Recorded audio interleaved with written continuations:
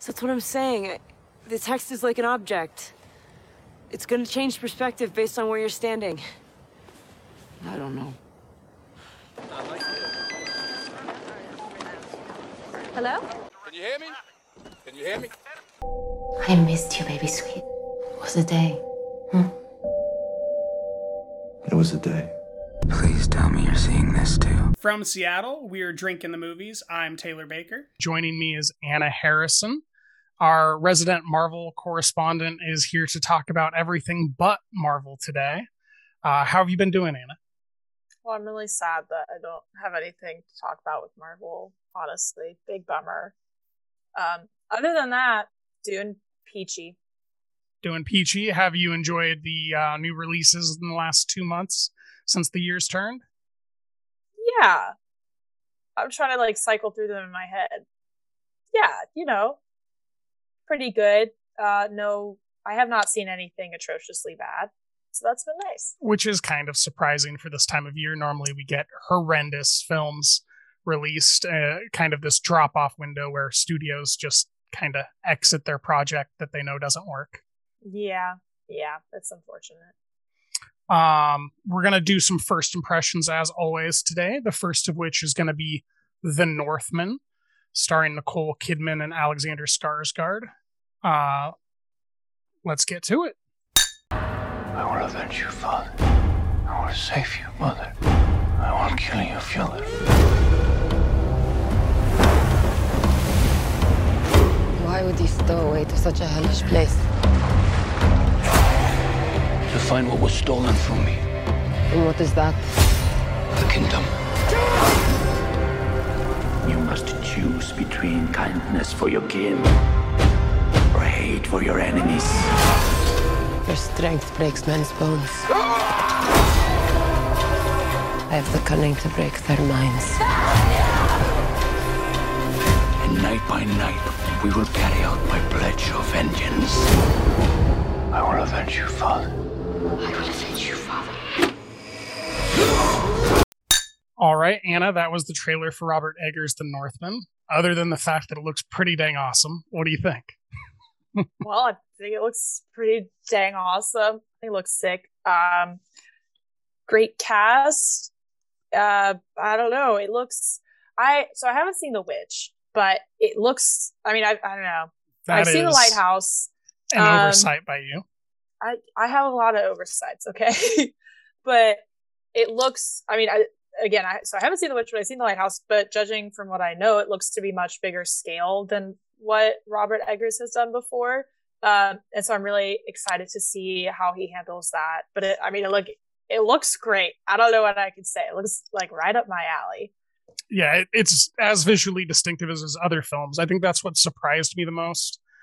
As this was in production, we kind of heard rumors about how large the scale was, and comparatively to The Witch, which is arguably a little bit smaller in scale, even though there's more characters than The Lighthouse, it just kind of doesn't seem intuitive for a man who's demonstrated such mastery of a single location to go spanning. So it's an exciting evolution in his filmography, but it's kind of stunning just how visually distinctive and controlled and meticulous everything continues to look. The likening between him and Ari Aster kind of continues as they build their filmographies and expand with their risks. They're both working kind of in the same mode, but their flourishes are very, very different, and it's exciting to watch these two make some of the most exciting films.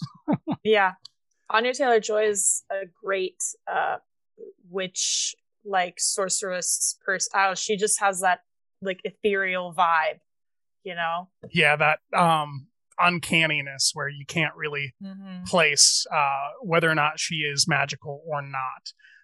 It's great to see them reteam, and it's interesting that she, at least through the marketing, was presented to have those sorceress-like powers. So that's exciting. Very intriguing. The cast otherwise: Alexander Skarsgård, Nicole Kidman. I think I saw Bjork in there. Ethan Hawke gets killed off quickly. Yeah, Willem Dafoe returns for what appears to be a pretty brief character role. What'd you think of all those different characters as you saw them? Yeah, I mean, the first bit of the trailer does, it feels like it spoils like the opening 10, 15, 20 minutes of the movie where it's like, okay, Ethan Hawke is dead, killed by his uncle, and that's what spurs the plot of the movie. But I'm sure he'll be great in his limited screen time, and I'm sure everyone else will be great. Alexander Skarsgård looks exactly like I would imagine some Viking dude to look like. Willem Dafoe is great. I like will quote from The Lighthouse when he's like, what's that quote where he's like, "Are you saying you don't like me, lobster?" I say that all the time, and everyone's like, "What are you talking about, Anna?" I'm like, "Yeah, it's great." I don't know. I'm excited for him to re-team. He's fantastic. See if he has a chance to deliver one of those lines. Yeah, I think the Ethan Hawke being shown in the trailer obviously potentially ruins the exposition, but this might be a film where there's visions of him talking to his son, or just like perhaps Mufasa. flashbacks. It's just like the Lion King. Yeah, Ethan Hawke is Mufasa. He's a dude killed by his brother, and then his son is going on a quest, and he might see him in visions. It's just and like Nala is a witch. It's just like the Lion King. Yeah. Mm-hmm. All right. Well, if there's nothing else, let's get on to Baz Luhrmann's Elvis. I watched that skinny boy transform into a superhero.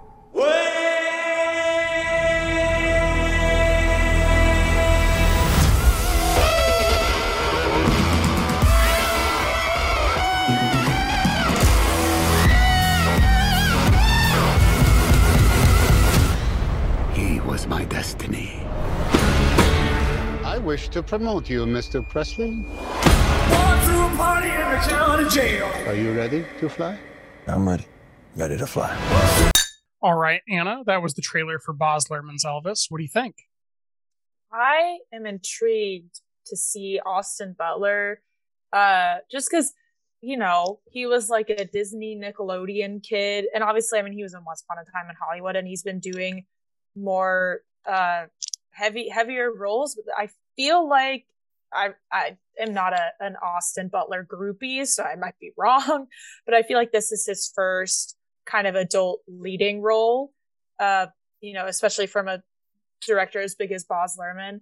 So I'm very intrigued. I mean, he looks like he's going to be really good. But I don't know. I'm curious in a good way, in an optimistic way, to see how that pans out.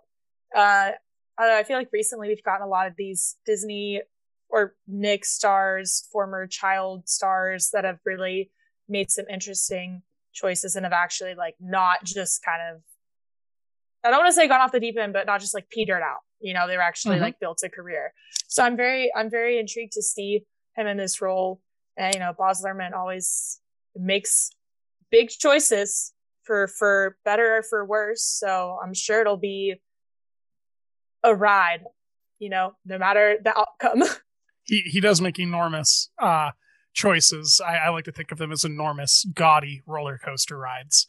I don't know anything about Austin Butler. I had never heard that name before. I don't think I was familiar with any of his work outside of recognizing him and equating it with Once Upon a Time in Hollywood. So I'm brand new to him as a performer, and I too am pretty impressed by what he was showing us here. There's a lot of in the trailer that signifies that they're actually going to build up the history of Elvis and who he developed his act from and what his influences were, which I think is a good choice by Baz to make. Yeah, I think it's so much more interesting to me to have these biopics, especially ones about musicians. I'm thinking about Rocket Man, which is in a bunch of ways it is a standard biopic, but then in a lot of different ways it's very different, and it tries to like tap into that energy of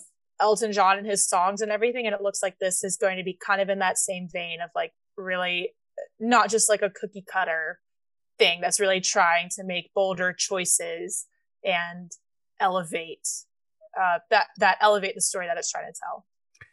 Yeah, it's I know that Rami won for Bohemian Rhapsody, but as a whole, I don't think that film really works.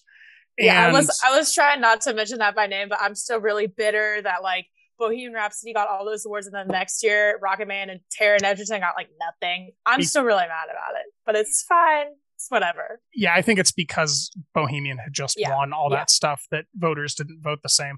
But it's Losers. kind of doing a comparison. It's you know, even if we go with the better version, which is Rocketman, even though that is a little bit ostentatious and a little bit glamoury, like what Boz is doing here is really, I think, celebrating all the best parts of Elvis, and he's kind of dressing up even the negative sides. And I don't get a sense from the trailer that we were shown that we're gonna get into the downfall of Elvis. So I do think it's kind of it's gonna be fun in its reverence at the very least. Yeah. Also, Tom Hanks in those prosthetics. Wow. I don't know what to make of that. We will see when the film comes out. Was there anything else you wanted to go over with Elvis, or should we get on to Steven Soderbergh's Kimi? We can get on. All right. What do you want from me? Kimi? I'm here.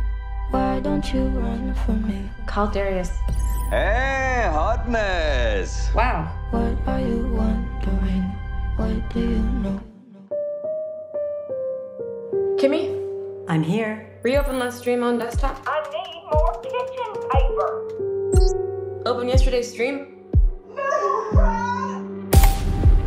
Stop that.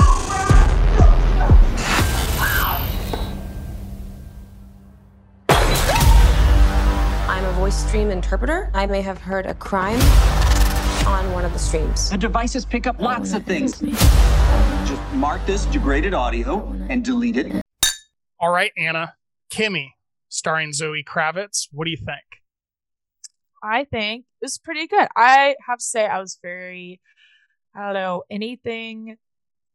I don't really want to watch a movie that has anything to do with COVID. So when I read that it was set, you know, right now during COVID times, I was like, I don't want to, please God, no. I already have too much stress from this in my own life. I don't need my movie to also have it. Whatever. But I think, I think it handled it in a really good way, and I was not at all put off by how they presented it. I thought it was a very taut, precise movie and good fun. Yeah. We both attended an incredibly large amount of film festivals over the last 12 months. And at those festivals, we've come across tons of COVID films, and nearly 99% of them are terrible. And I have avoided all of them on purpose. Oh, I didn't realize that you'd pulled that off. So Kimi is the first, I'd say, feature film that has pulled off being in the contemporary environment passively without making it a focus and just existing and showing us kind of just day-to-day life, but making no changes to the narrative that are at all ham-fisted or trying to shoe in, you know, these bigger COVID ideas. If anything, it's trying to get over it in many ways. The other film that did this expertly is nonfiction, and that's Jackass. Jackass Forever, I think, is the full title, right? But you know, you're watching these guys get you know, beat themselves up, and then as the camera turns, you see all the other people working on the project that aren't the stunt performers, and they're all wearing masks, and they're constrained by COVID. So it's just interesting to kind of see how different films have tackled this and incorporated it actually into the film. But Kimi itself is a anxiety-ridden film that, if anything, uses COVID as a reason why its main character, or as a reason partially why its main character begins to suffer from agoraphobia and a fear of going in public again. She's in this extremely large apartment. I think she's on the 4th floor of her building. It's a great studio. For some reason, it seems like there was only one bedroom, but like maybe the largest main room I've ever seen. Yeah, I wouldn't even want to leave my house if I had that apartment. I would. That's exactly what I was thinking as the film was going. I was like, why would you ever want to leave? Look at the setup. And she works for Amygdala, which is a company that runs a feature like the home devices that I cannot say the names of because then mine will start chirping right now. And that one is called Kimmy, and it's just a at-home assistant, and she works to try to reconcile issues where a command is given and it is not interpreted correctly by the device or the superintelligence running it. And that evolves into what turns into heavily influenced by things like The Conversation, Blowout, even Steven Soderbergh's own Unsane thriller. What did you make of the different portions of the film? Maybe you start at the beginning and we'll work our way through. All right, let me rack my brain to remember. I think the beginning does a really, when we're just kind of learning who she is and everything and what's going on, and we see, you know, her interactions with the neighbor across the street who comes over to have a little hookup, and then we see that guy who was across the street. Who was he in Home Alone? Yes. Yes. Okay. The guy who wasn't Macaulay Culkin in Home Alone. With his the guy who was not binoculars. Kevin in Home Alone, but is Kevin and Kimmy. Yeah. With his binoculars watching her. But I thought, I know I said earlier it was very precise, but there was just a specificity to everything that Devin really Ratray. His name is Devin Ratray. He was also in Mosaic, if I remember correctly. He was in Side Effects, which is another Steven Soderbergh film. But then he was in like Nebraska, Hustlers, Blue Ruin. He's all right. Been around. Yeah. But there was a specificity to everything, to how. Oh my God, what's the character's name? I wanted to say Kimmy. That's the device. Zoe Kravitz's character. Oh, is it Ashley? No, it's Angela. Oh yeah, it's Angela. Okay. Angela Childs. Yes. Okay. Wow. Thank you. There's such a specificity to the way Angela lives her life, and then I think also the way that the shots were set up to let you know how she lived her life. Like there's one specific motion that she would always do the hand sanitizer and rub her hands together and then fan them just a little bit. Some literal hand waving. Yeah. It was just little things like that kind of instantly keyed you in, even though it's not the most verbose film, I would say. So then as she overhears a potential murder on the Kimmy device, and then it becomes this like corporate espionage thingy thriller that was like you said, it definitely pulled a lot from The Conversation. I was watching it, I was like, I know I've seen a movie with this exact same premise. What is it? And then I was reading reviews and everyone was bringing up The Conversation. I was like, oh, there you go. That's it. One of the greatest films of all time, which Kimmy is not. One of the greatest films of all time. It's a great influence, but watching her twist dials and the sound composition in the film is very different. The Conversation is a very quiet film, and that kind of works to make you like overanalyze every sound you hear. Yeah. Whereas Kimmy's like buzzing, you've got the construction overhead. She's always typing or clicking or, clicking open the hand sanitizer, after she's touched nothing but her own keyboard, which, she's normally putting on the hand sanitizer in situations where she hasn't touched anything, which I think is interesting to demonstrate like the state of her mind and the amount of control, right?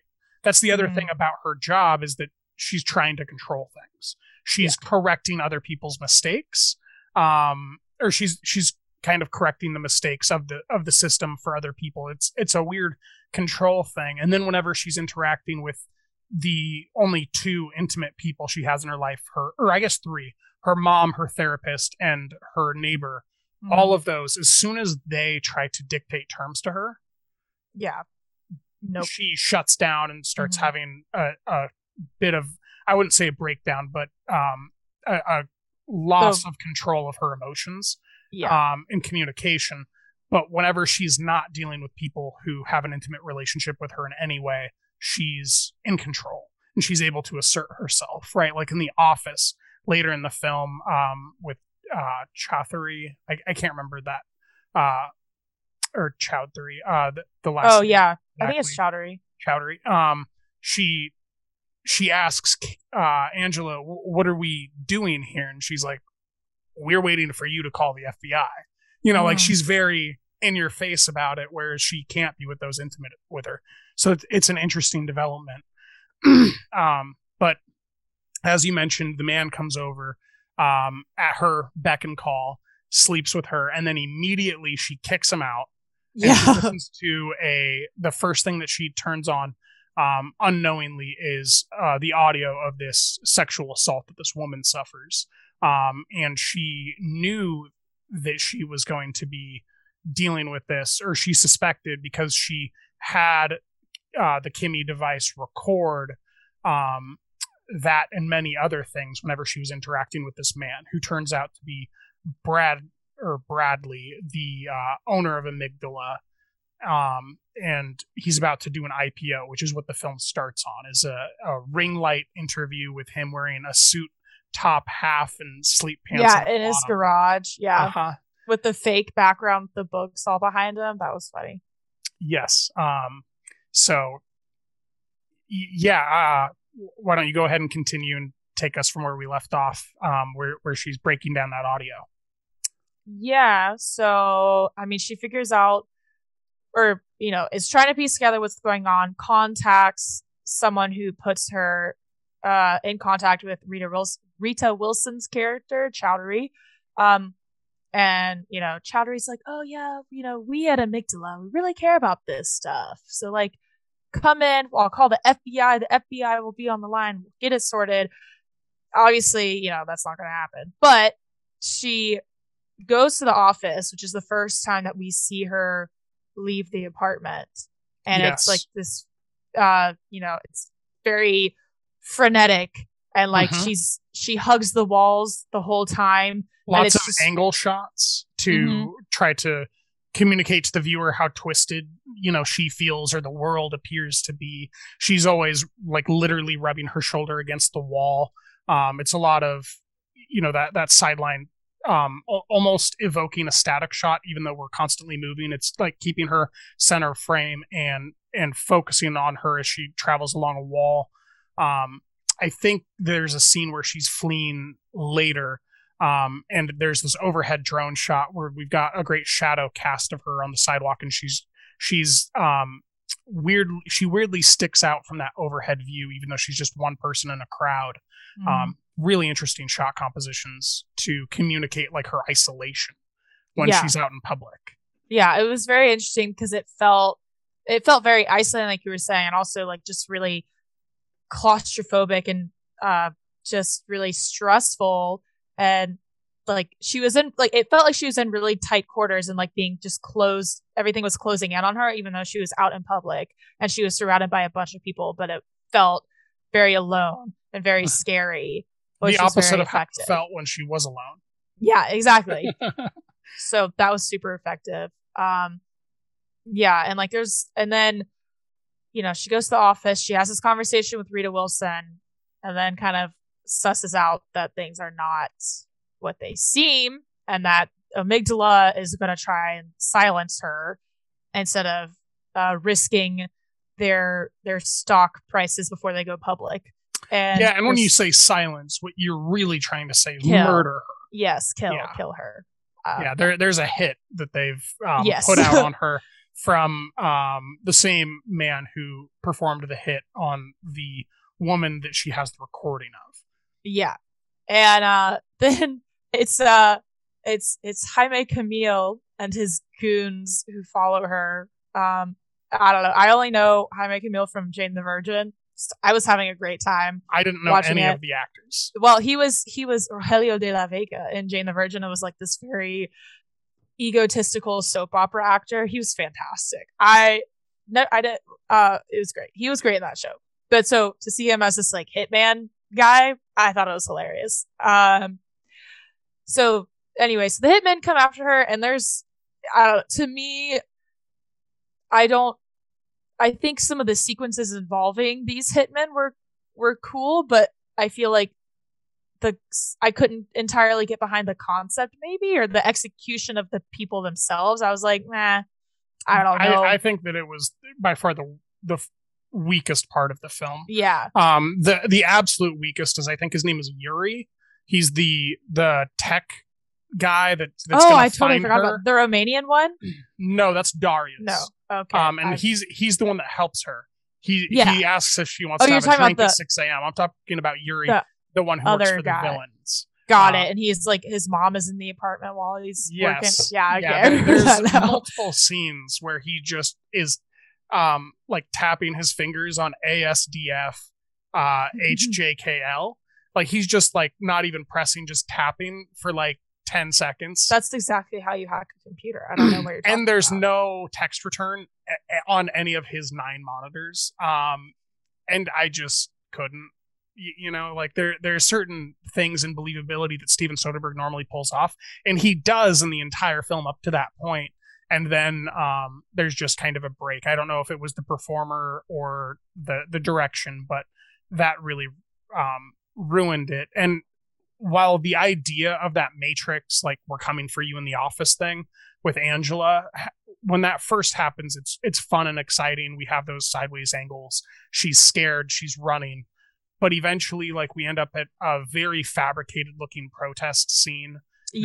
Where there's just like way too much space between them, and it's a very nonsensical protest for someone that lives in Seattle to observe, because we have the highest catalytic converter rate theft in the world, as far as I understand it.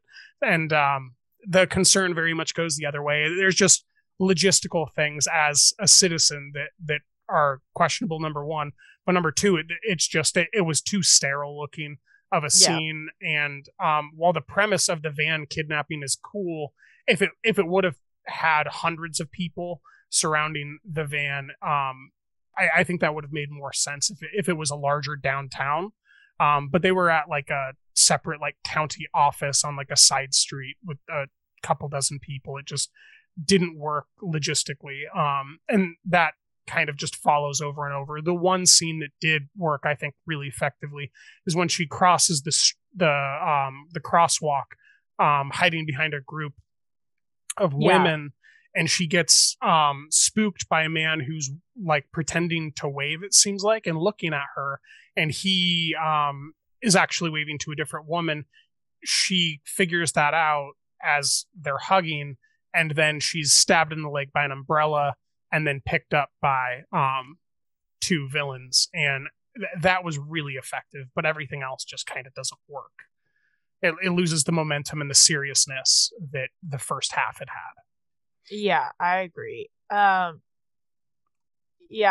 were some, like, I mean, I agree with what you're saying about the protest scene. I think the stuff where she was actually like in the van and was trying to get out, and there were people banging on the van, when the camera was just in the van and you couldn't see outside of it, I thought that was like very effective, very tense when she was trying to escape. And then when she got out, you're like, oh man, this is like, I don't know, 30 people, actors, 30 extras standing together being like, and there were like 3 people in front of the van. Yeah. And this murderer isn't going to run them over with the van. Yeah. Like, not very logistically believable.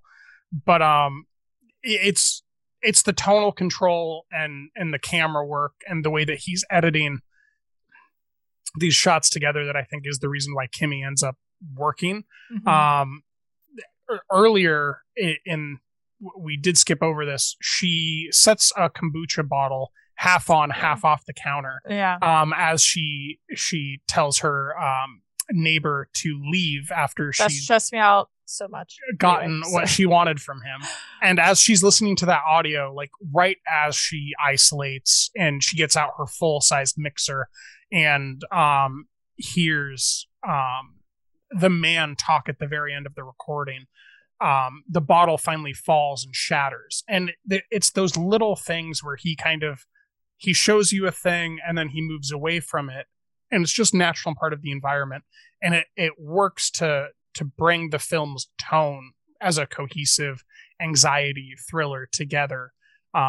It's not perfect by any means, but it does have a lot of the uniqueness and qualities that most the stuff that we see on VOD, which this did go straight to, doesn't have these days. Yeah. Yeah. I also, I mean, like, I have to say, so at the end of the movie, you know, when the goons have captured her and they also stab the guy from Home Alone, I didn't really understand his part in his role in this movie, as in, like, I can't remember. I don't know if this is just me forgetting, like, I know he tries to stop the people, but then they just end up getting her anyway. So, like, was he important? I don't know. But this regardless, what I was going to say. Yeah.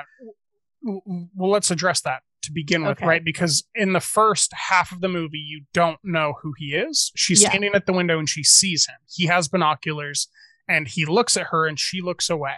And we constantly, as we go through transitions, I guess not constantly, but a few times, as we go through transitions of interiors to exteriors, we will go from Angela looking out the window to him looking through his binoculars at something. And it's visually signified in the film. Everything is dark except for two concentric circles.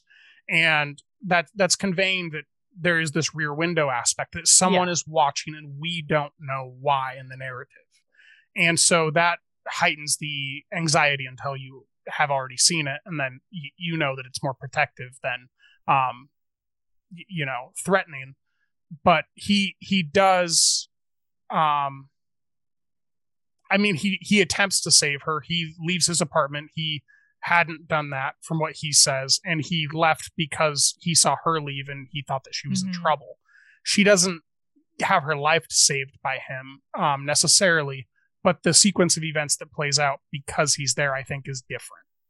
And that might be the reason why he's able to, or why she's able to get away with what she gets away with, because he answers for her a few times, and they ask, do you have a backup of this? And he says, yeah.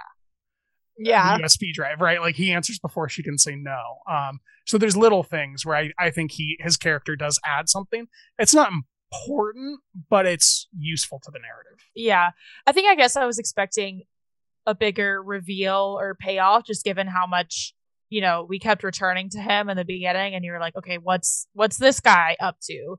And it was just like, nah, he just likes to spy on his neighbors because he's lonely or something. And then he, you know, does a couple of things. I mean, it wasn't like distracting. It wasn't bad or anything, but I was just expecting more out of that. And I'm not like, you know, super disappointed that that didn't turn out to be a huge thing, like capital H huge. Whatever. I actually kind of like that it wasn't, because normally that's what it would be. And in this case, he was just an innocuous, nice, lonely guy who spies on his neighbor's binoculars. So does she. It's a little creepy. I know, they're both creepy. they're all creepy people. I wouldn't want to. But I will say, when she goes, Angela escapes their clutches by saying to Kimmy, she's like, play it's some Beastie, was she playing the Beastie Boys song? Okay, yeah, it was Sabotage. I couldn't remember. Yeah, I couldn't remember if she played it there or if it was a different point, but yeah, she plays it multiple times. But anyway, and so then she goes through the vents to upstairs where construction is happening, gets a nail gun, and then shoots a bunch of people, which was, on the one hand, awesome. On the other hand, I was like, what movie is this turning into? But I kind of dug it, honestly. I was like, yeah, shoot people with a nail gun. Why not? I do like it. I think it's a little bit far-fetched. Oh, absolutely. Not because it doesn't work, but because she didn't ever miss. Yeah. She didn't miss one shot. And she shot a dude in the neck from a ways away with a nail gun without aiming. I mean, she, aimed, but there's no target reticle. There's no sight at all. And she just wings a guy as he's running to a door in the neck. perfectly. So, yeah, I mean, there is that question of what did this turn into, and it is kind of a celebration at the end. But it's a film about, human greed being the thing that's evil, right? She saves herself by using Kimmy. So Kimmy itself is not the evil tool. Kimmy is also what documents the crimes that are happening. Mm-hmm. So there's this interesting thing where the tool is neutral and it's the people that are good or bad. And that's what I like about Soderbergh, is it's always the thing that is a tool and then the people that are good or bad, whether it's Mosaic or Unsane or, Kimmy. Yeah, I wasn't, I haven't seen a lot of Soderbergh films. I've seen Logan Lucky and I've seen Magic Mike. But I wasn't really, like when she used Kimmy against the bad guys and it used it as a force for good. I wasn't really expecting that. I was kind of expecting just a blanket like statement of, big corporations spying on people is bad. And that is a good blanket statement, but it also, shows that there are nuances to the actual devices themselves. And I thought that added a really interesting layer to the film. And I think that elevated it a lot in my eyes. So I was also kind of intrigued. At the end, it shows that she doesn't have the Kimmy anymore. Obviously, the company tried to kill her, and then when she revealed everyone, it went under. But I think it was interesting to me because I feel like that shot of her table, which is very conspicuously empty, of the Kimmy at the end, kind of went a bit more back to being like, these all suck. We should get rid of them. Which is not what the film was trying to convey. I don't think that's what it conveys at all. I think it conveys that the entire company went under, and so did the devices that they'd already distributed, meaning they didn't have their IPO because one corporate CEO ruined this whole thing, which arguably is better than the devices that we have currently. Yeah. Yeah. So I think it was a little bit more neutral, but that's an interesting reading. Was there anything else you wanted to address with it? I would absolutely pay to see an action movie of Zoe Kravitz with a nail gun shooting people. That's all. I think that would be great. I think that we'll get to see her as Catwoman here in the next month. So yes, hopefully that'll hold you off for a while. Kimmy is now playing on HBO Max. It did not have a theatrical release, and I believe will be playing there in perpetuity. Let's get on to Death on the Nile. Ladies and gentlemen, please welcome the newlyweds, Mr. and Mrs. Simon Doyle. You must meet Hercule Poirot. My congratulations, madame. Merci. Well, he's only the greatest detective alive. I suspect you invited me for reasons other than the fun. You had something to hide. We have the Karnak all to ourselves, a chef and enough champagne to fill the Nile. Should have hidden it, shouldn't you? When you have money, no one is ever really your friend. Death on the Nile, directed by Kenneth Branagh, his follow-up to Murder on the Orient Express, which I think was 2018. It stars Gal Gadot, Emma Mackey, Armie Hammer, and Kenneth Branagh himself. What did you think of Death on the Nile? I sped read while I listened to it on Audible. I listened to Death on the Nile in preparation for this movie, and then it was totally different. And I felt kind of annoyed that I spent all that time. However, the book was great and it was totally worth it. But also, I was watching it and I was like, oh my God, this is really... I didn't have to read it. But just to clarify, I should have. As annoyed as me because I listened to it as well, but I listened to it, I think, back at its very first release, like a few months before its original release date. Oh, uh-huh. So a year and a half ago. Wow, okay. Yeah. Was it the David I totally Suchet one? Forgot it. I think there was only one version. I tried to listen to, I think I listened to all the Audible Agatha Christie's that they had, or Poirot's that they had. Yeah. So I think I tried to listen to all the ones from the same narrator, but I don't remember his name because it was over a year ago. Well, I just remember it because David Suchet who narrated it on Audible, played Poirot in the BBC stuff for years and years and years. I didn't realize that. Yeah. So I was like, aha, this is fun. He was a great narrator. Totally recommend the audiobook.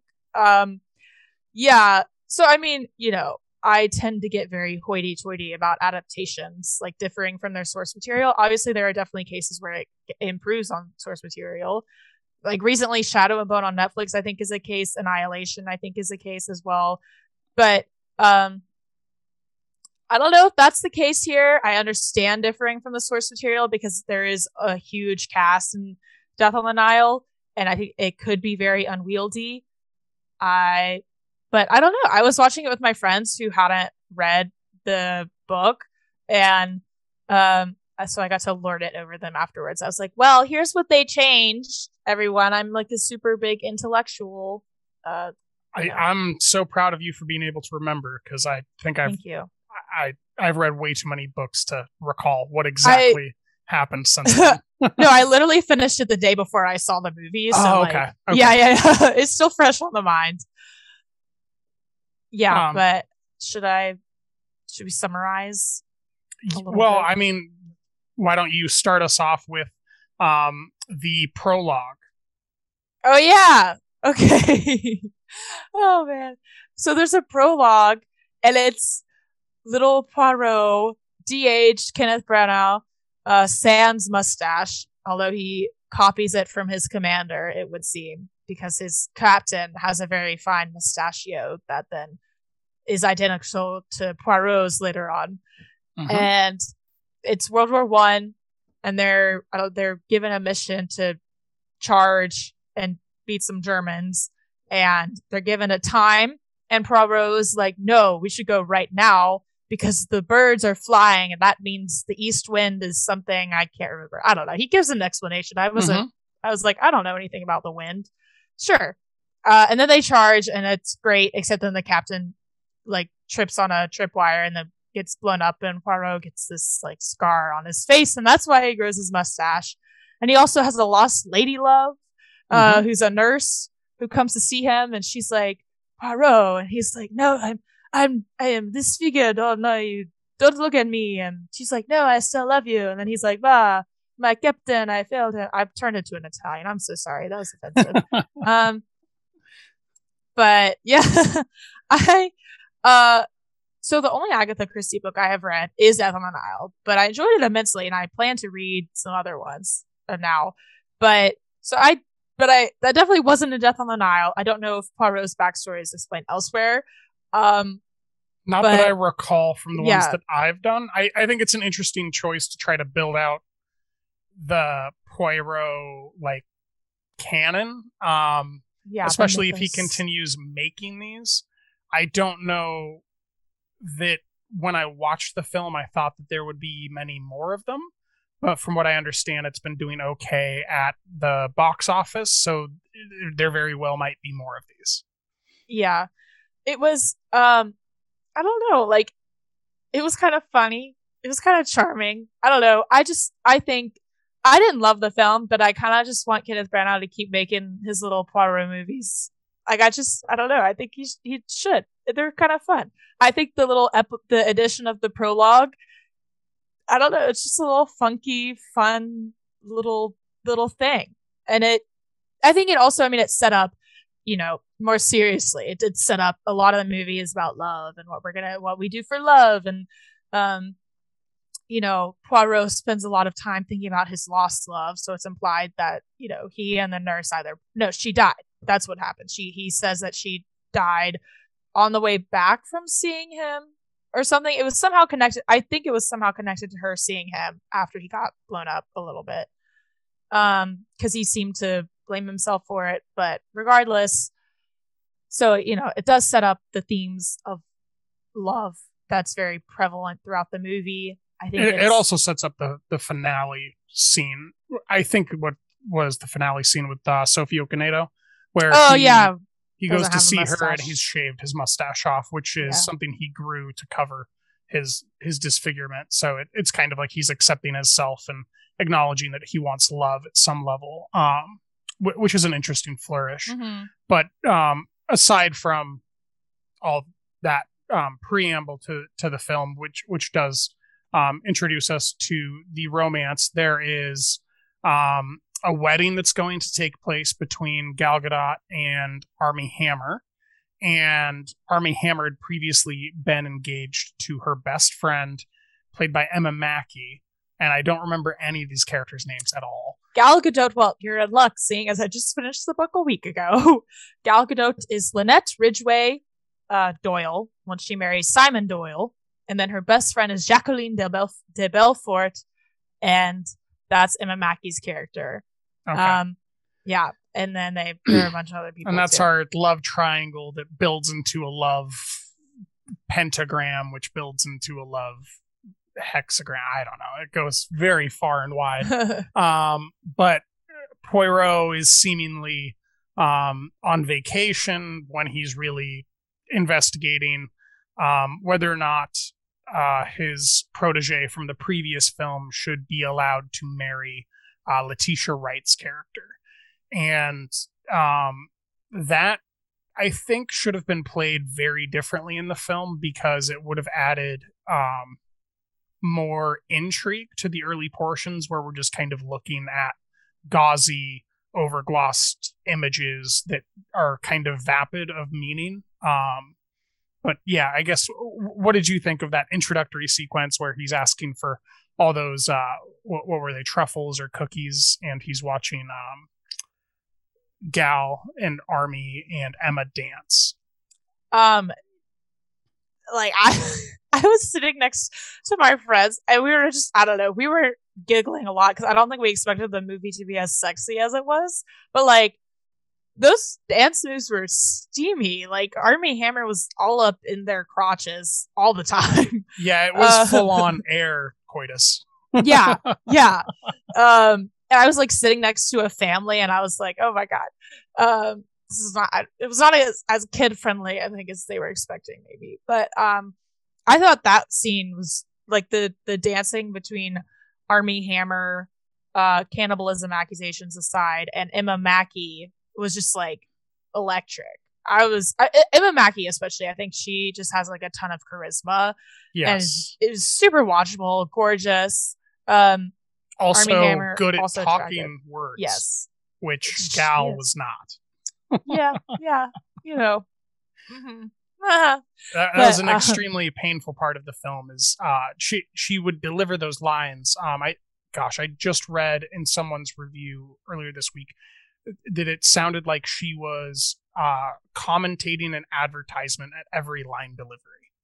And I was like, that's exactly what it is. It's like this flat delivery to the camera, not to like her counterpart. Like the same amount of charisma that there is between Emma Mackey and literally anyone she's interacting with is the opposite of Gal in the film, which is really interesting because things like Wonder Woman, right? The whole film loves her and like she's just incredibly charismatic. But here, through Kenneth's direction, that just doesn't work. Yeah. And it's, Gal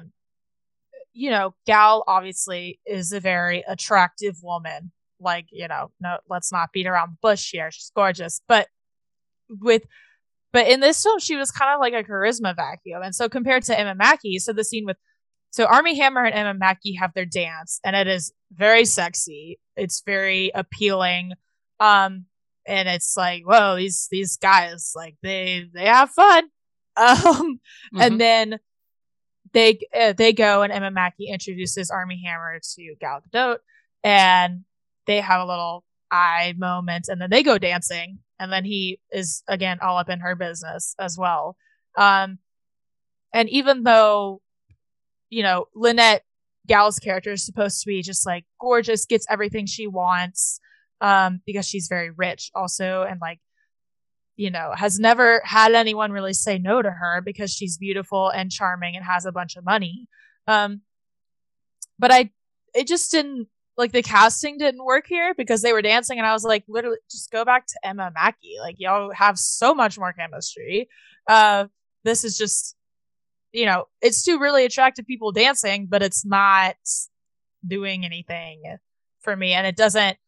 And then when Simon and Lynette go on to get married, you're like, I don't buy it, because Simon and Jacqueline were clearly having a lot more fun, even if the film didn't mean to portray it that way, even though the film was like, no, look at Simon and Lynette. They're like, you know, they're going to be the thing. They weren't. I do kind of wonder if that's something that Kenneth wanted to pull off. Though, yeah. Is this idea that this feeling that you're seeing something happening that's false, and you don't really know the full extent of why, right? That's kind of why Agatha Christie's novels are great, is because you know that she's presenting you this at this weird perspective because she wants you to freeze up on it, and she's counting on you getting the wrong reading, which is going to make the ending so much better. Right. And I think that Kenneth had the same idea in mind, but at some level, Gal just ends up being a cardboard cutout. Mm-hmm. And I mean, you seem to be very infatuated with the dancing aspects, but to me, it's in the same sequences, it's the dialogue that I think really signifies my issues with the film, which is when Emma and Armie are talking, there's this like locked gaze they have, and this total one-to-one interaction in front of the camera that is not there. But when it's Armie and Gal, there's a superfluousness to her performance where it seems like she is putting on airs and acting to act away rather than trying to actually engage with Armie. And that continues as they get on the boat, as they have their interactions while Emma Mackey is quote unquote stalking them along the shores of the Nile. Just to clarify, I'm only infatuated when Emma Mackey was dancing with Armie Hammer. When Gal was doing it, I was like, no, that's what I was trying to say. Like, you know, Lynette, regardless of whether Branagh meant to kind of stage this or frame this as ringing false when Simon and Lynette get together, Lynette is still supposed to be this very charming, charismatic girl who just draws everyone in around her. And, you know, it's hard to portray that when the girl who's supposed to be lesser than, like, the second place girl, you know, in the book, they're compared a lot to the sun and the moon, with like Lynette being the sun and then Jackie being the moon, like always overlooked. Mm-hmm. And it's really hard to feel that comparison in the movie because Emma Mackey just completely outdoes Gal in every single respect. It's like a problem of getting too good of a performer, almost. Yeah, exactly. That's literally it. Yeah, like it's kind of like Russell Brand being in this movie. Like he ends up out acting every other side character at such a high level that you're like, well, I love you, Annette Bening, but Russell Brand is doing something we didn't know he could do. I know. Annette Bening, I was like, she didn't have much of a character, but also I was like, this is not good. There's only so much she could do. But yeah, I was shocked by Russell Brand. I was like, okay. An incredible character work by him. But let's jump to the actual pyramid scene to start with.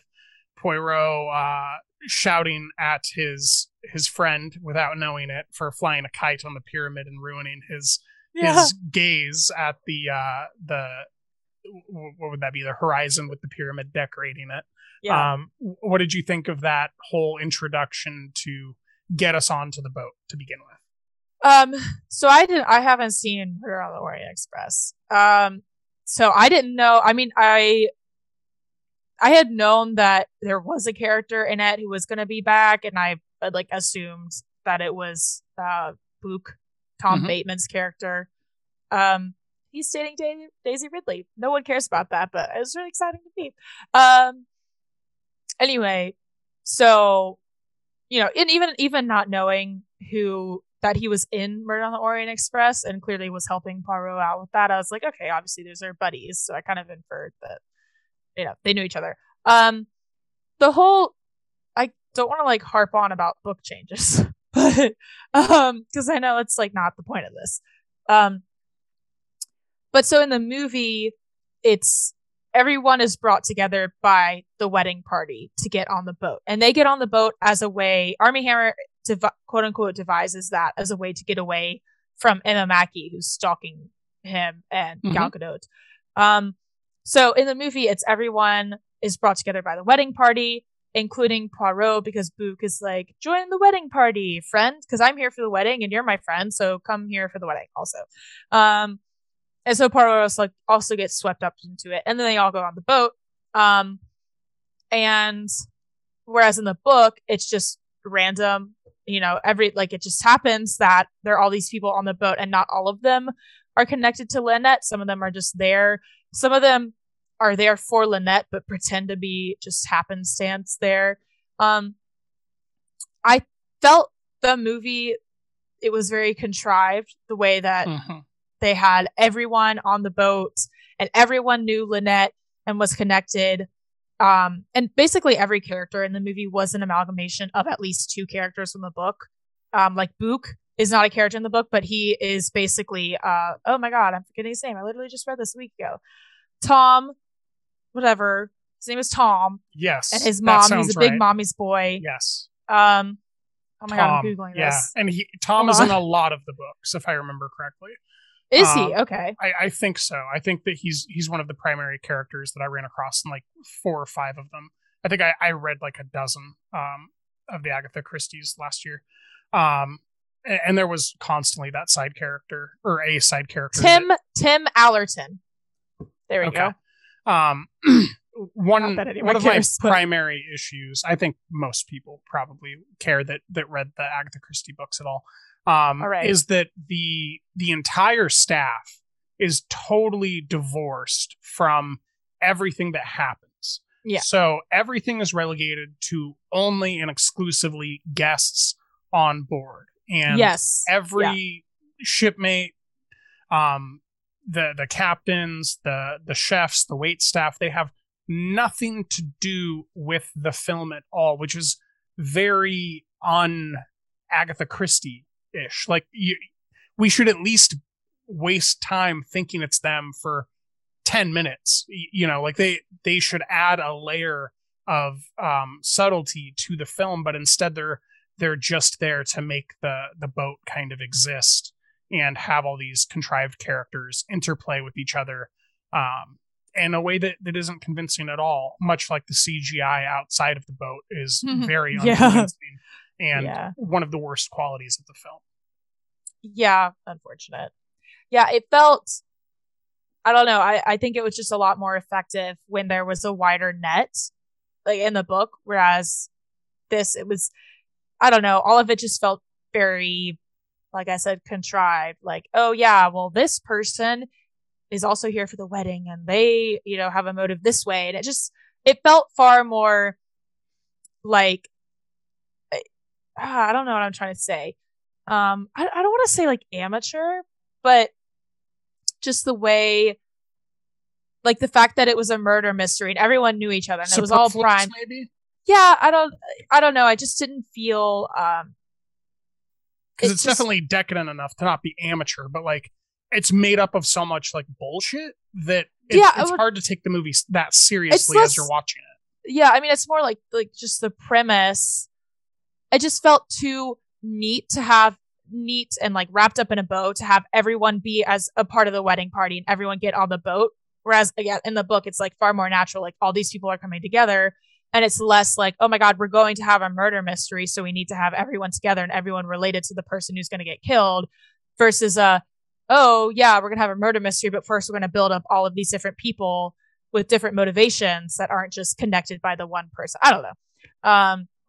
Yeah, but it wasn't like amateur in terms of a lot of like the way it's made for most part, except for the CGI, like you said.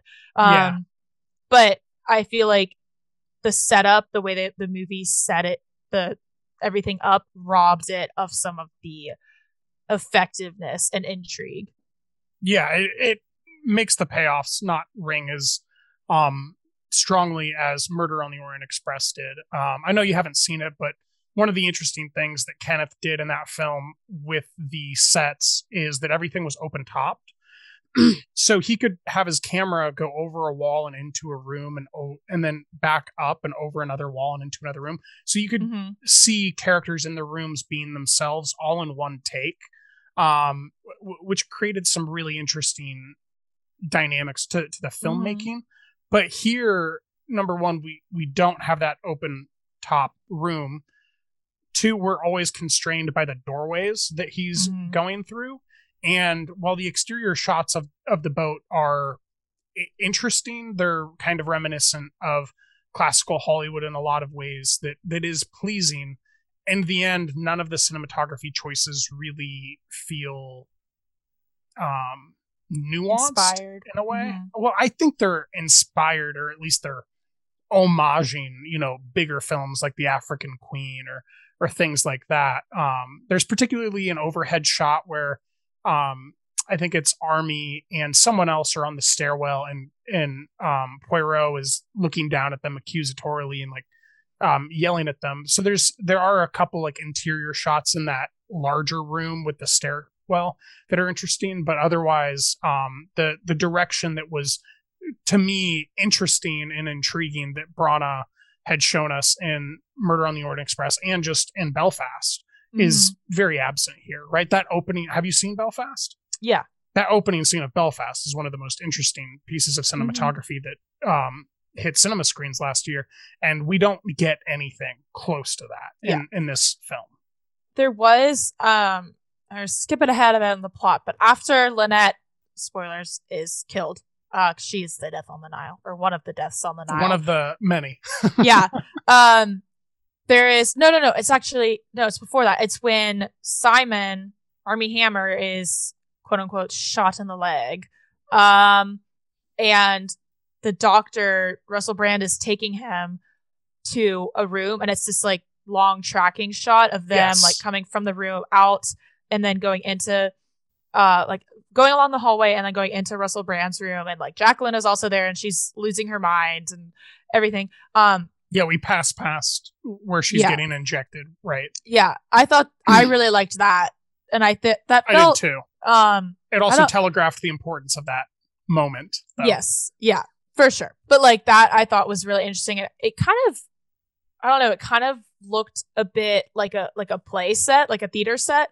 I don't know. I'm thinking about like the Noises Offset, which has like 2 stories. That's really specific, but whatever. So, but it had just things were going on, and it wasn't necessarily always in the foreground, but there was always something going on. It was just like very fluid, and you knew that everything was happening all at once.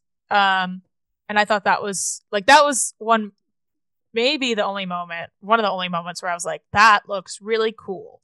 Yeah, that's cool. That feels like classic Hollywood, where there's this big ol' and like fake stage, and there's all these people that are doing their specific things while the camera follows these people do the specific thing. That's where classical Hollywood is fun, and I think that's where Branagh is at his best, is when he's trying to do this cinematic interpretation of what you would see in a play. That's, I think, where he's always been at his best.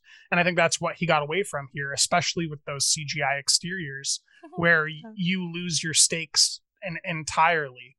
And, I question whether or not having the same thing, but with those decadent painted backgrounds that we used to see in the 50s and the 40s would have been better. Like, just go full classic Hollywood and show us a painted background. But you mentioned kind of the ending and the comeuppance. I don't think we need to get into the entire logistics, but what did you think of that finale sequence?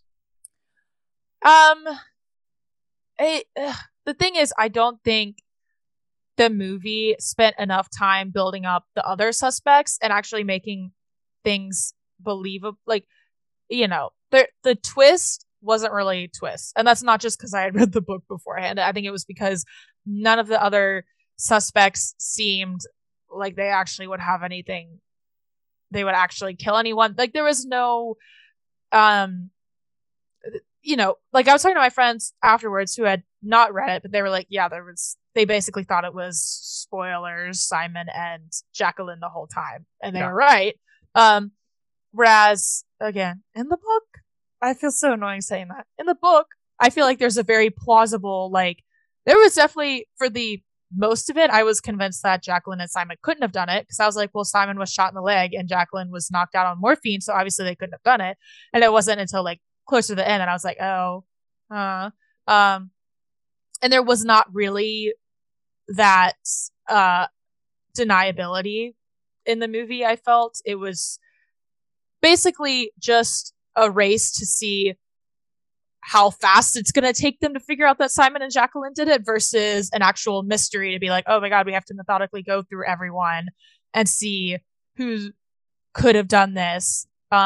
So I felt the ending fell flat in most ways.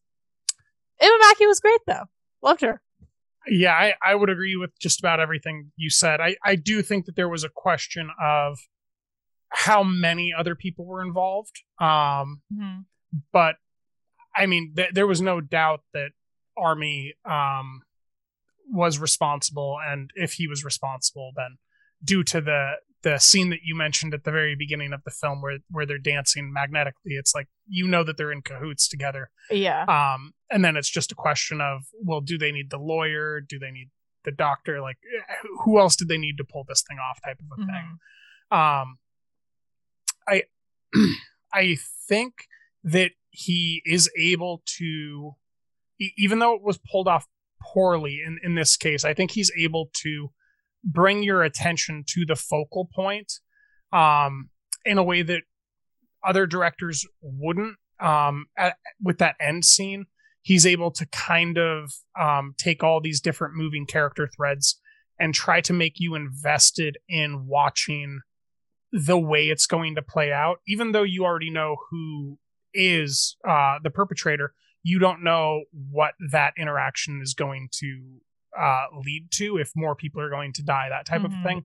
So I do think that it's interesting how he pulls that off, but I can't say that this inspired me to think that he really needs to make another one, and that would necessarily be a good idea. If he did, I would prefer He Goes to the Countryside. I can't remember the name of it, but there's one where they're just in the countryside, and it's very small, a couple houses, and they're just trying to solve a murder that happened before he arrived.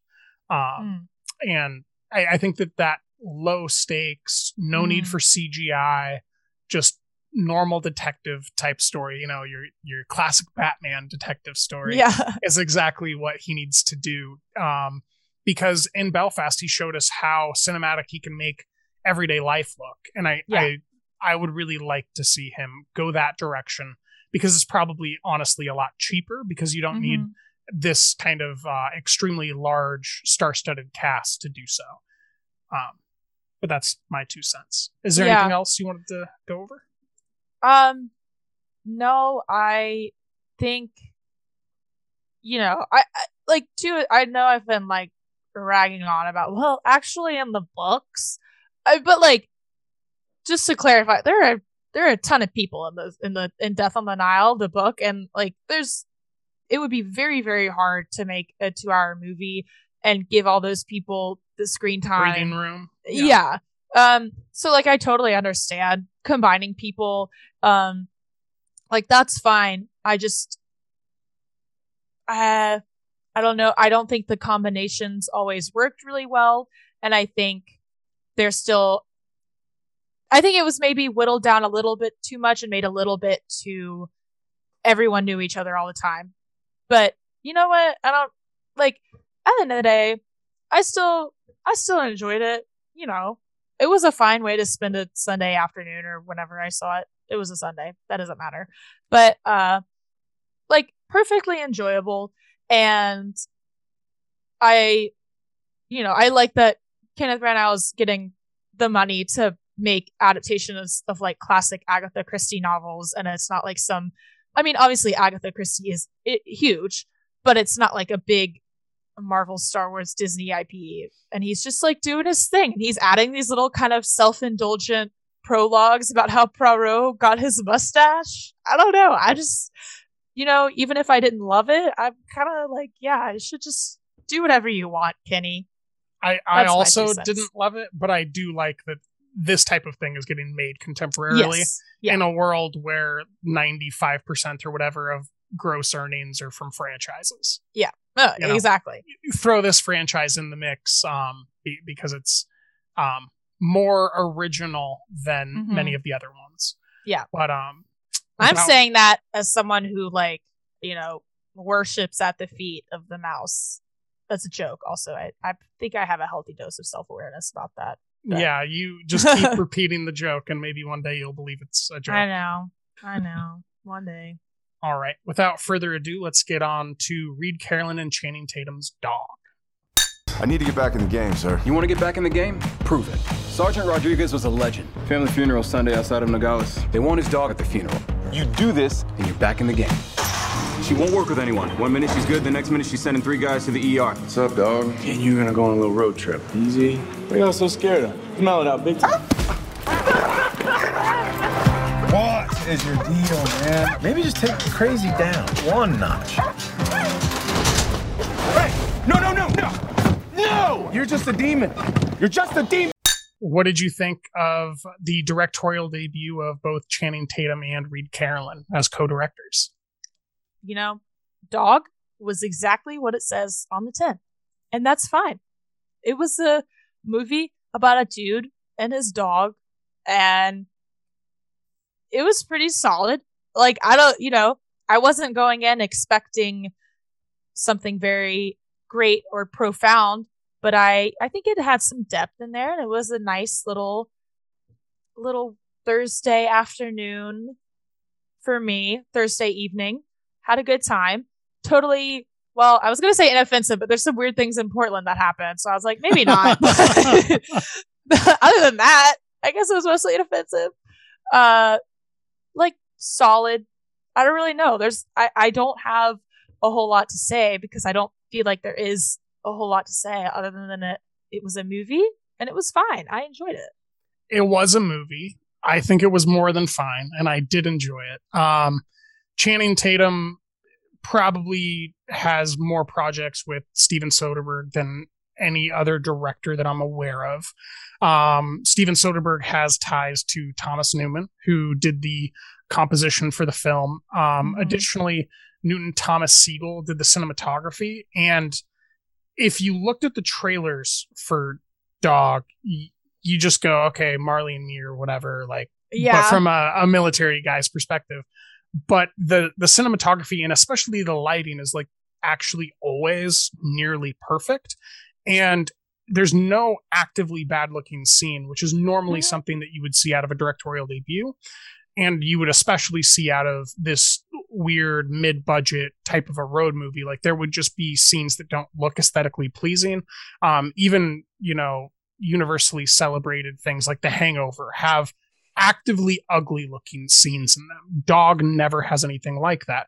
And I think it's primarily because of Siegel's direction. He did cinematography for Drive, The Usual Suspects, which they repeat the lineup scene in, in Dog, and Three Kings. So he has quite a storied career. I think they used anamorphic lenses for the entirety of the shoot. So it's weirdly good looking.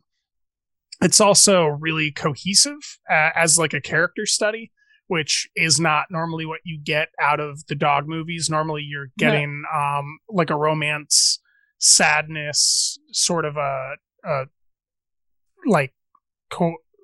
coagulation, commingling of themes and ideas. But here it's really just a character study where the dog actually kind of plays a secondary role to Channing Tatum's character, Briggs, who is trying to get his career back in the military after suffering an injury, and he has to take medication because he's susceptible for seizures and night terrors and all sorts of stuff.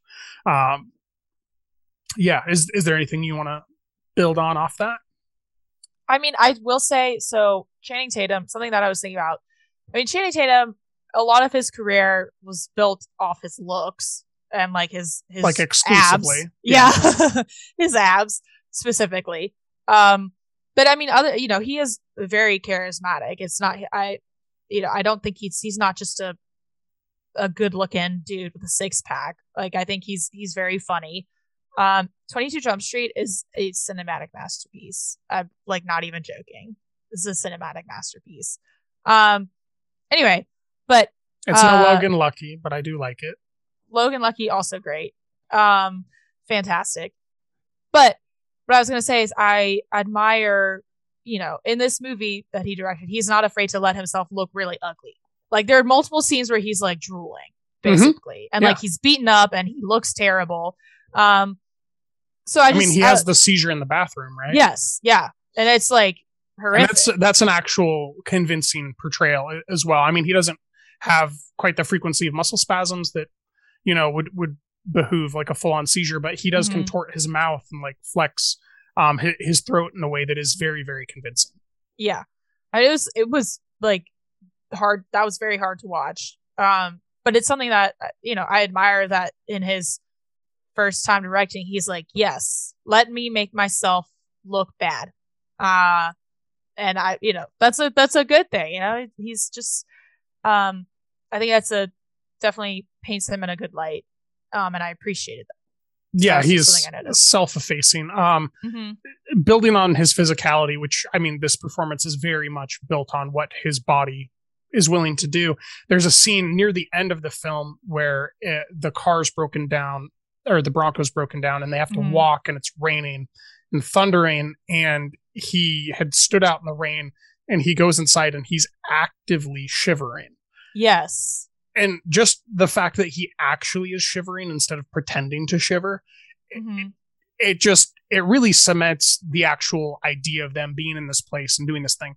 Because at some level, that this is all a movie. It's definitely not believable. It's a road comedy or a road dramedy in many ways, but there's those little things that you mentioned, like the actual seizure or him actually shivering, where it actively becomes real, even though we all are processing that it's a movie. It has actual stakes baked into the physicality of the character. There's also that scene, I guess not in Portland, but outside of Portland, where Lulu jumps out of the Bronco and goes and barges into the weed farm. Yeah. With Jane Addams. And there we watch Channing get his ass kicked and then get ready to murder someone with an axe. And so there's these weird, back and forths with the tone. But I think that the film stays on track the whole time. Like, you always are.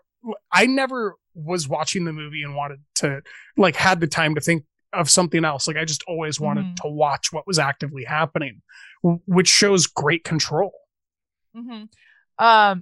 See, that's funny because I like the whole thing where Lulu the dog runs away and then gets into the weed farm, and then Channing's like gets a horse trank in him and then dozes off, and that's the first time you see him drool profusely on screen in Dog. And see, I was like, this, I don't know, I think it was a little too weird for me, but it wasn't weird enough where I was completely taken out of the movie. I was just kind of sitting there and I was like, what's going on? Like, this is absurd. This would never happen in real life. And then it's like, well, if this did happen in real life, no one would believe you. Yeah. But I think I liked the aftermath of that more. With Jane Addams' character? Yeah, and like, well, really, she wants a big mattress and Indian food. Yeah, but really thinking about the scene where he's in Channing Tatum's like in the dress, the robe, like the pink floral robe, and has like a weed edible. And it's like, I don't know. I just thought that image was just very funny to me. And again, it's like you said, it's the change of tone from like him being zip tied to a chair to him 10 minutes later in a pink flowy robe eating a weed gummy with the guy who just locked him up, tied him to a chair, and like jokingly being like, "Oh yeah, I have all these brain injuries," and my friend like probably my friend killed himself, but it's no big deal. I'm fine. I liked that part. The things leading up to that, I was like, I don't know about this, but again, it wasn't. I also think that the movie, I wasn't really taking the movie entirely seriously, not in a bad way, but just in like a.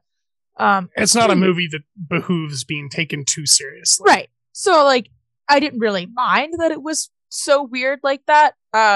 It wasn't.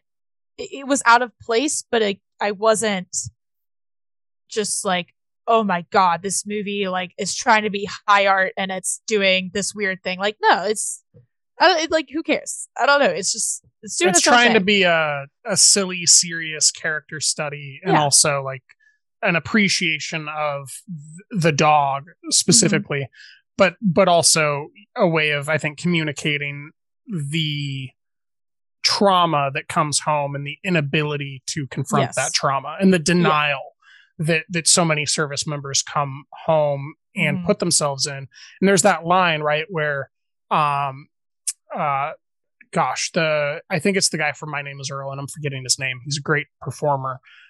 Says, you put the whole country on your back, but then you come home and you can't even talk to your friends about what you feel.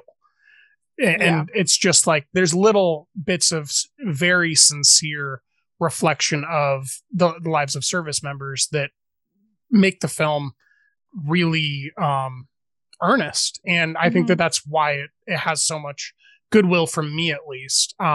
It's also a film, from what I understand, that is based in its inception on a documentary that Channing Tatum had produced back in 2017 called War Dog, A Soldier's Best Friend. And it's through that interaction with them that he'd come up with this idea for a dog movie, which is how Dog got its name. Is as they were writing it, they were just like, the dog movie, let's, and they influenced it off of the events of that documentary and those relationships. So I think that a fair amount of it is kind of, especially what's in the binder, is influenced by real things, which I think translates to the film and is what makes it so personal. It's a weirdly personal feeling movie.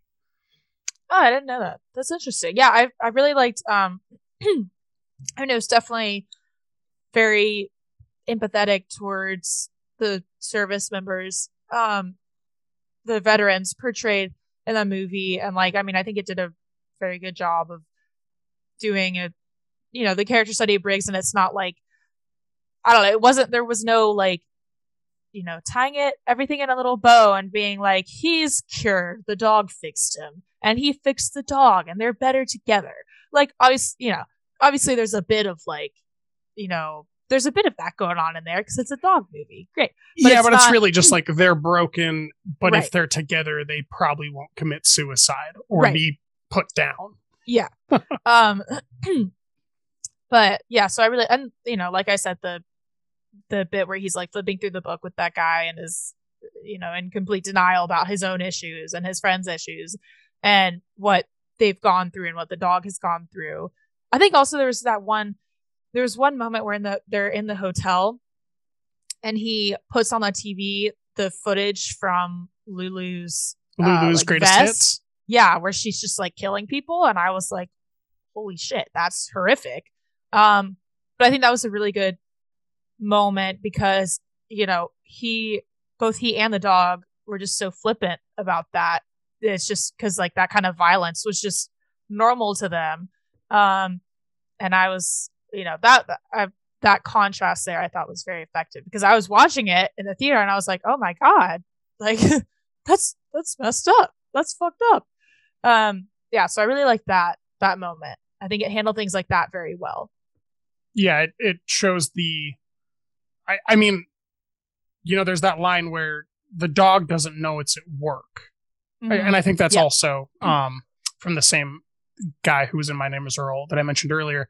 So you have to like teach them that work can be fun, so that they don't associate it with the traumatic event that they had. And Ethan Suplee, that's the guy. That's his name. He's a fantastic actor, and he's only gotten better. as he's aged. I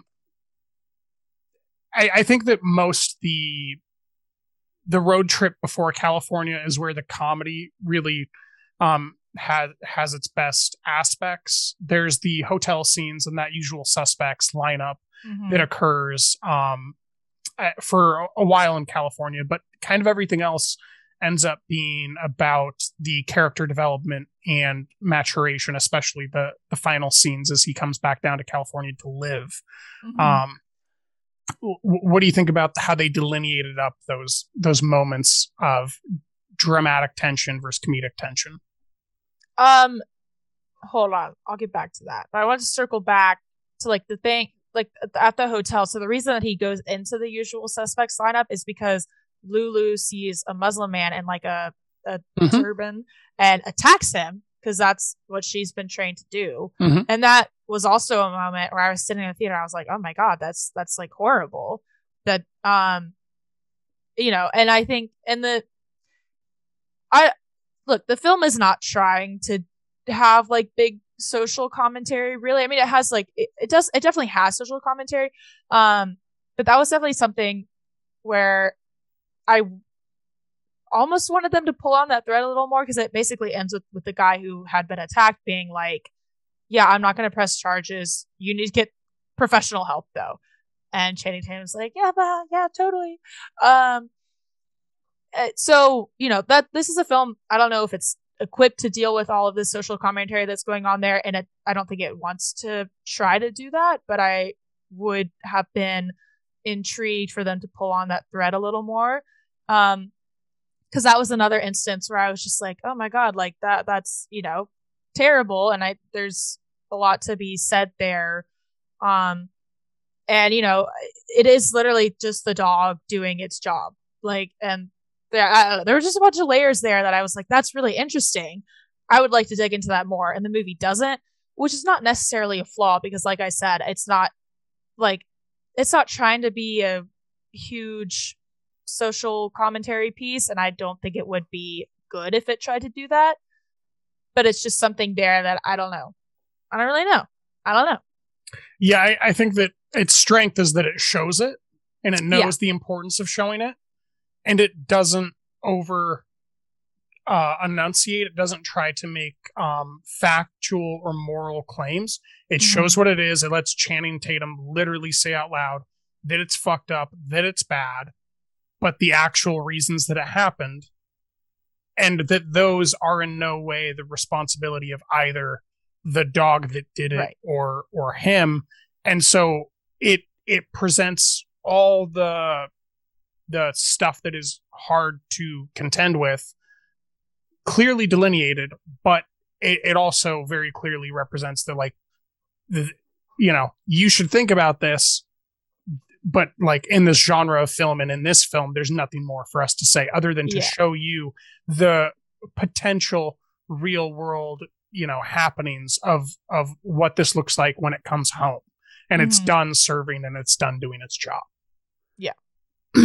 Yeah. I mean, like I said, I feel like if they had actually tried to capital C comment on it, I feel like I would have been like, stop, bad. But I do wonder if maybe there could have been a little bit more there, but not in like still in more of a show don't tell way. But you know, whatever. It's a road movie. That they have, the ultimate point is to continue moving. Absolutely. But like, but I still appreciate that they had that scene, and I thought that was another scene that I was like, damn, wow.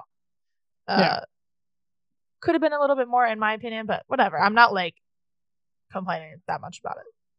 So I'm glad it is in there at all. So that's something. Yeah. But back to the initial question, what did you think about the dramatic and the comedic stops along the way, and how that's attempting to, you know, build up to this final scene, it's not the final scene, but to the funeral service, which was more than a little heartbreaking. Yeah. So I feel like most of the movie was like a chuckle funny, like you breathe out of your nose a little heavier than normal funny, not like a hearty guffaw, like ha ha ha funny. So I think. Well, when you figured out it was a pot farm, that made me like actually giggle a little bit. Yeah. And then like some moments, like I think some of the comedic moments where he's in a bar in Portland, like that didn't really land for me. I was like, okay, whatever. So I don't know. I don't think the comedy was so strong that it made the dramatic. It was a huge contrast with the dramatic moments. And I think that's good because it allowed the dramatic moments to land pretty well. I think like you were saying, the funeral scene is very sad. I mean, especially, there's a moment where there are other veterans or current service members who are shooting off blanks, but they're still shooting their guns in respect to the guy, the lieutenant, the whatever sergeant. I don't know. I don't remember what Rodriguez, his title was. The guy Rodriguez. Whose dog Lulu was. And like Channing Tatum Lulu goes and lays down at the guy's shoes because they smell like her owner. But then Channing Tatum has to go and like make sure that when the guns go off, she doesn't lose her marbles because she also has PTSD. That was like a very effective, subtle moment that I thought I was like, oh wow, that's impressive. Yeah. And the whole film kind of builds towards it, and it is pulled off without any over exemplifying anything. They're not trying to force anything. It just happens, and it's like that happened. I felt it. It did not feel good, but it felt real. And I'm just very surprised at the tonal control exhibited by these two first-time directors to make all this stuff kind of sing together, even though as we talk about these little moments, like maybe they each have their little flaws, but as a cohesive piece, it just works. And I think, that scene is another example of how much they showed things and they didn't just tell you didactically things, which I thought was great. I feel like the closest thing they got to it was when he was at the bar in Portland. They were like having all these people being like super stereotyped Portland people and being like, oh my God, you're in the military. Do you realize the harm? Like, do you like being a part of a multi-billion-dollar infrastructure thing that's ruining your, I don't know. That part, it was like, I felt like it was more like telling people like Portland people are kind of crazy. I don't know. But then there was a lot of subtlety shown. Okay. There is branding. Yeah. I don't know. Portland is known as weird. Yes. Yeah. I've never been to Portland. So, maybe people are like that. I don't know. But so I feel like, those less subtle moments seem worse because there are such really good subtle moments, as when Channing Tatum at the funeral goes to make sure Lulu doesn't lose her mind at the gunshots going off. But most of those moments are contained at the beginning, like you said, where it's the more overtly comedic half. So then once it shifts and focuses, and you don't have those kind of moments, it really just starts to focus on the more subtle things, and it's not trying to really provoke a huge laugh. Then I think it's more effective. And I think, I wish at the beginning it had maybe shown a little bit more of that subtlety, but I don't know.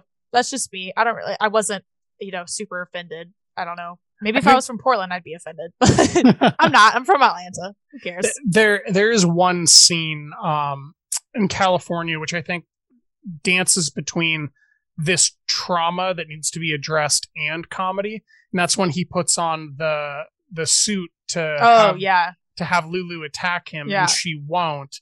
But then his buddy's dog does attack him. Yeah. And it gets at this thing of the unresolved trauma that both of them have and the frustration that he has, but it also gives us a laugh at the same time. And there's those little things like that I think really show that there's more to these two than just the classic shtick of a road movie. Like they're communicating something deeper, and it's really interesting to see an unassuming movie called Dog do something like that, Yeah, we got dog, we got pig, we got lamb.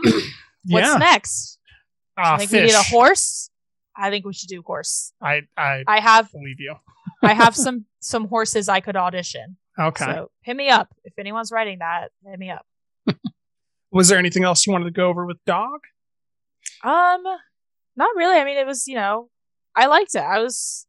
I didn't love it, but I thought it had some really good moments. And I thought the 3 dogs who played Lulu were fantastic actors. I agree. They were terrific performers. Couldn't have asked for more. Yes. I have I know someone who breeds Belgian Malinois, like the type of dog that Lulu is. And I know there was some movie that released a few years ago. I can't remember. I feel like Robbie Amell might have been in it. Whatever. But it had a Belgian Malinois dog in it. Or no, Kate Mara was in it. This doesn't matter. There's a Belgian Malinois dog. I know exactly what you're talking about. Megan Right? Levy? Yeah. Anyway, and she was like, she had to go on Facebook and be like, please do not get these dogs if you're looking for a family pet just because there was a nice movie with a cute dog in it. Please, they're like professional dogs. She does the whole like, she has people in the suits and like her dogs will go and bite their arms and it's crazy. It's crazy. Anyway, but they're very good dogs. They did a great job. I was very proud of them. They're very good girls. Yes. Why don't you tell everybody where they can follow you on social media and all your writing and everything that you're doing? Well, you can follow me at Anna F. Harrison on Twitter and at Anna F. Harrison on Instagram. Very creative in my handles. And you can find me at drinkinthemovies.com/tag/Anna-Harrison. And also at AnnaFHarrison.com. Yes, I think that people could probably just search Anna Harrison on the website and No, find you a lot easier. Oh, well, on the website, yeah. If you just Google Anna Harrison, though, it's a first lady. No, I mean the search feature on I got Drinking the it. Movies site. I think that'll take everybody to your But if stuff. you just wanted to go straight there, Yeah. you got it. All right. Well, thank you for joining me so much. And until next time, this was great. Yay, thank you. Run! Go! Get to the chopper! We have to go. I'm coming with you. That was brilliant.